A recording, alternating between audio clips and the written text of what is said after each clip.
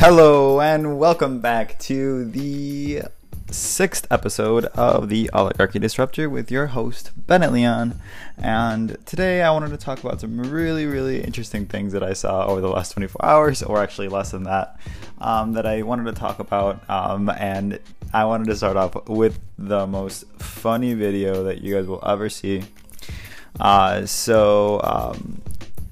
we know, or as you might know, Donald Trump last week commuted the sentence of the former governor of Illinois, Rod Blagojevich, who was sent to jail for trying to, on corruption charges for trying to sell the Senate seat of former Senator and former President Barack Obama. So, I mean, that's pretty shady and fucked up, but you're gonna see, like, I honestly would never, ever think that I would see the day that Anderson Cooper would go after somebody that's part of, like, the establishment, well, the corrupt establishment, but nonetheless, I never thought he would go after them. So I want to show you this. I want to start off the day right. So let's start off with this video. It's a few minutes long. It's 3 minutes, but I think it's worth every minute to show you guys. Give me one moment. Join me in the fight to reform our criminal justice system and actually do something about the problem of over-sentencing blacks and Latinos. Right. I learned that when I... Oh, yeah, and this is on CNN, by the way. I'm just going to pause that really quick. This is an interview on CNN where Anderson Cooper is interviewing Rod Blagojevich the week after he got commuted and sent. He was released from jail from his family to his family. So I'm going to start it right now. I was there. Okay. What's sad is that you hadn't actually learned that when you mattered, when you actually were the governor. You talk about working for the criminal justice reform. There's a lot of people in Chicago, there's a lot of people in Illinois who actually, like, spit up when you say that. Because when you were actually in power and when you were actually governor and you could have helped thousands of people with clemency cases, you blew it off. The governor after you inherited a huge backlog, nearly 3,000 clemency petitions that you failed to review. In fact, you were sued as governor by Cabrini Green Legal Aid to try and pressure you to actually pay attention to clemency cases instead of extorting people for money and campaign contributions. So it's a little ironic and frankly a little sad and pathetic and hypocritical, you talking about, you know, commuting, you get a commutation of a sentence, which is within the president's right, but you ignored a whole hell of a lot of other people who are hoping you might give them clemency when you actually mattered. So actually, you know what? I'm happy to, there wasn't a question, it was a statement. I'd be happy to work with people on criminal justice reform, but I wouldn't work with you. Okay, can I answer that statement and question? Okay, I'd like to address that. Look, when you've been put where I was and you have all the time that I was given to think and look back on some of the things you might have done different, that's certainly an area that you talked about that I certainly wish I would have done more on. There's no question about that. Fair enough. That's among my biggest regrets. I didn't know how corrupt the criminal justice system was until it did it to me. And that was a wake-up call. Having said that, I want to say one thing about me as governor. When the cases came to me, and I was given files about people who were seeking clemency or pardons, I acted appropriately. Actually, no, they sat on your desk, and that's why you were sued. I mean, that is. But I did clemencies and I did pardons. I didn't do nearly enough. There wasn't a priority. Just gonna pause that for a second. This fucking guy's lie after fucking lie. Like, this guy is absolutely delusional. Thought he got cheated by the criminal justice system. Like, what's wrong with this guy? All right, I'm gonna start it back up with it. 1 second. I would acknowledge that. I didn't go to the office every day doing that. Instead, I was giving health care to all the children, free public transportation to our seniors and the disabled. Actually, you were I regret that very much. Money to hospitals in order to get campaign contributions. But listen, Governor, no, see, that's a big lie. They got $8 million from me, and I was sent to prison for things that aren't crimes. They got it after you had left. I promised it. I ordered it before that happened, and it didn't. They got it while I was governor. That is not factual. Okay. Governor Blagojevich, I do wish you the best. I'm glad for your family. That's basically. You're asking me questions. I'm sorry, honestly, I appreciate you having me on. But just honestly, I just look. I have no problem with you getting out. I think the president can commute whoever he wants. I just think I wish you're besmirching prosecutors who actually who are no longer in government, but prosecutors are important in our system, and you are going after the very basis of our justice system, which has plenty of problems. But part of the thing is you got out. You do have an obligation to at least admit what you did wrong, and you refuse to do that, and you're creating a whole new alternate universe of facts. And that may be big in politics today, but it's still, frankly, just bullshit. We got to leave it there. Well, no, it's not bullshit. I lived it myself. It's not bullshit at all. Thank you. And there you have it. There you have it. Can you guys believe that? Are you guys as awestruck as I am? Like, that is insane. I even wrote on my Facebook page, that's fucking crazy. Never in a million years did I think I'd see the day when Anderson Cooper, of all people in the media, would go after the most corrupt people in the establishment. Insane. Must watch. But yeah, he straight up dragged him through the coals. But I mean, that's what people who have been convicted of crimes are. We actually know that they are corrupt for a fact, charged and convicted, in jail for multiple years already.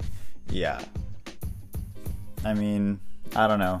This guy, he's something else for sure. The next thing I wanted to show you guys was this video on Stephen Colbert's show, The Late Show, where he has Rahm Emanuel on. And if you don't know who Rahm Emanuel is, he is the former mayor of Chicago most recently, and also the former chief of staff to President Barack Obama when he was president. So in this video, you'll see that Rahm Emanuel, who, like I mentioned before, is very much a part of the establishment, especially in the Democratic Party, being chief of staff for Obama and the mayor of the very corrupt system in Chicago, the mayoral system. So here you'll see Rahm talk about how socialism, people aren't ready for socialism. They don't think that's going to, he still is skeptical how socialism will impact or how well it's going to be accepted by the mainstream people, basically denying reality as we see it now. But I want to let you guys be the judge of that. So I'm just going to show you the video or let you hear it. So just give me 1 second and I got it going for you. My next guest this evening is a former mayor of Chicago.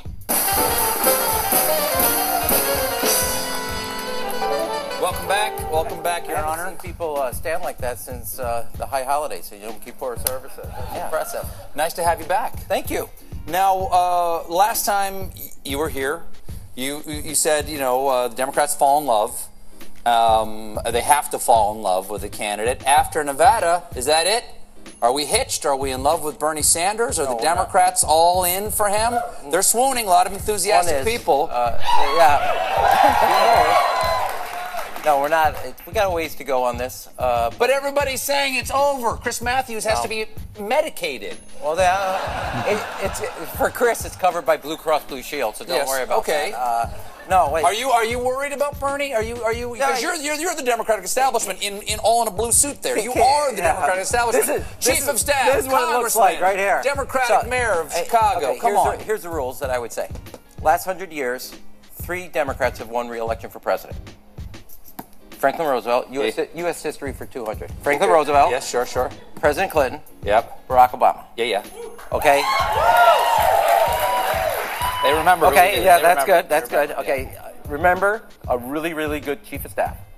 So here's the deal: is both of them ran with the same strategy, as did in the midterm elections of both 2006 and 2018, of an urban-suburban metropolitan coalition. Bernie's saying, forget that. Screw it. I'm going to basically there's about 70 million socialists waiting to be awoken to their inner socialists. And I would just say to you, given that our number 1, 2, 3, 4, 5, 6 goal. I'm just going to pause that really quick. Where the fuck did he get that statistic or that the number from, that figure? 70 million. There are 70 million socialists with their inner socialist waiting to come out. What the fuck does that even mean? Who is this guy? All right.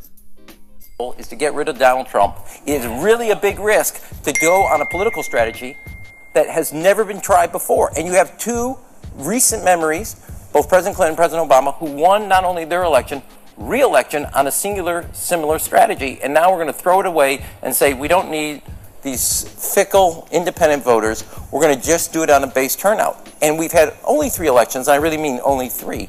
But you haven't had a sizable, exponentially increased turnout in these primaries, meaning he is not generating the type of support that he said would happen. So my view is it's too early to say it's over. He is the front runner. Welcome to the NBA. If he wins big on Super Tuesday and has a delicate run, then you have a presumptive nominee. We're not there yet. What do you think happens tomorrow night? Because last week everybody had the knives out for Bloomberg. Now that Bernie is going out front. This is like nuts. Okay? Bloomberg is not on the ballot. The front runner is like 3 feet over this way. You're swacking at this guy. And the guy over here, 2 years ago in Vegas, there was one of the worst mass shootings in American history. Bernie Sanders is against the assault weapon ban, was against suing had a really good NRA vote, and nobody brings the subject up. I think that's nuts. And my guess is if you don't know how to bring the subject up, you should not be the nominee, because that's political 101. And if you don't know how to do that... Alright, this guy is straight up full of shit.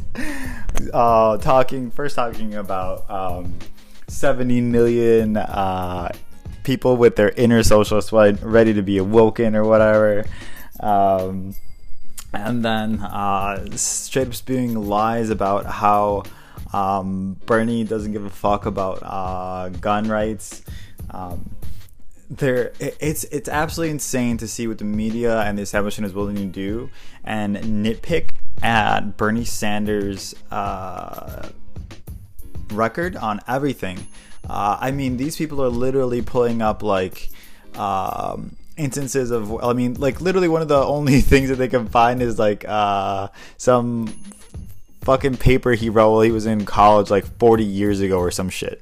That's what they're digging up. Like, there's not much on this guy that they can find, and you know why? Because he's been consistent.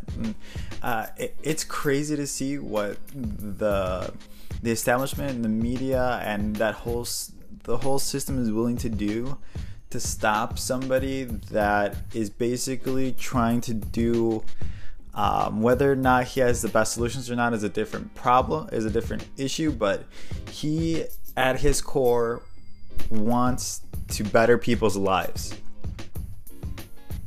And that is a fundamental truth. Like, you can tell that Bernie Sanders is a good human being. He's a team player. He's here for all of us. He is actually a public servant, and he was standing for our rights, very important issues that were not popular to stand for back in the day when he was mayor, when he was a representative in Congress, or in the House, and then now as a sitting senator, and now running for president, and hopefully as president. I personally think that he is going to be the next FDR. I mean, he literally wants to start like the next the Green New Deal, of course reminiscent of FDR's New Deal, to transform America economically and pretty much every way. But I think that that's really important for us to note as voters and responsible citizens in this country as well. But aside from that, especially when it comes to Bernie, there are a lot of lies that will be spewed in the media, especially now that he's a front runner and he is nearing that front runner status. I mean, they literally warned the other candidates that they have 7 days up until the Super Tuesday to basically stop Bernie Sanders from winning, taking this thing away. Because if they don't, then if they manage to stop him, it will probably end up going to a contested convention, and then that's when everything will start getting shady as fuck. and people think that they might end up running away with the election or giving it to like Buttigieg or something like that. But we shall see. I mean, and that's why all the candidates are still sticking around, because they're banking on that. So they're going to do everything they can in the next 7 days before Super Tuesday to be able to stop Bernie from running away with it. So it's going to be interesting to see what they do, and I personally foresee everything getting really ugly. I think the candidates that are going to start throwing blows at each other is going to start getting worse, and Bloomberg is going to throw out he's going to spend more hundreds of his millions on attack ads for the other candidates, especially Bernie. So we shall see. It's definitely an interesting time to be alive, and I will post later when I catch up on the debate that just happened. But so far, I think this was a great conversation and very informative. And I will see you guys on the next episode of the Oligarchy Disruptor. Thank you so much for your support.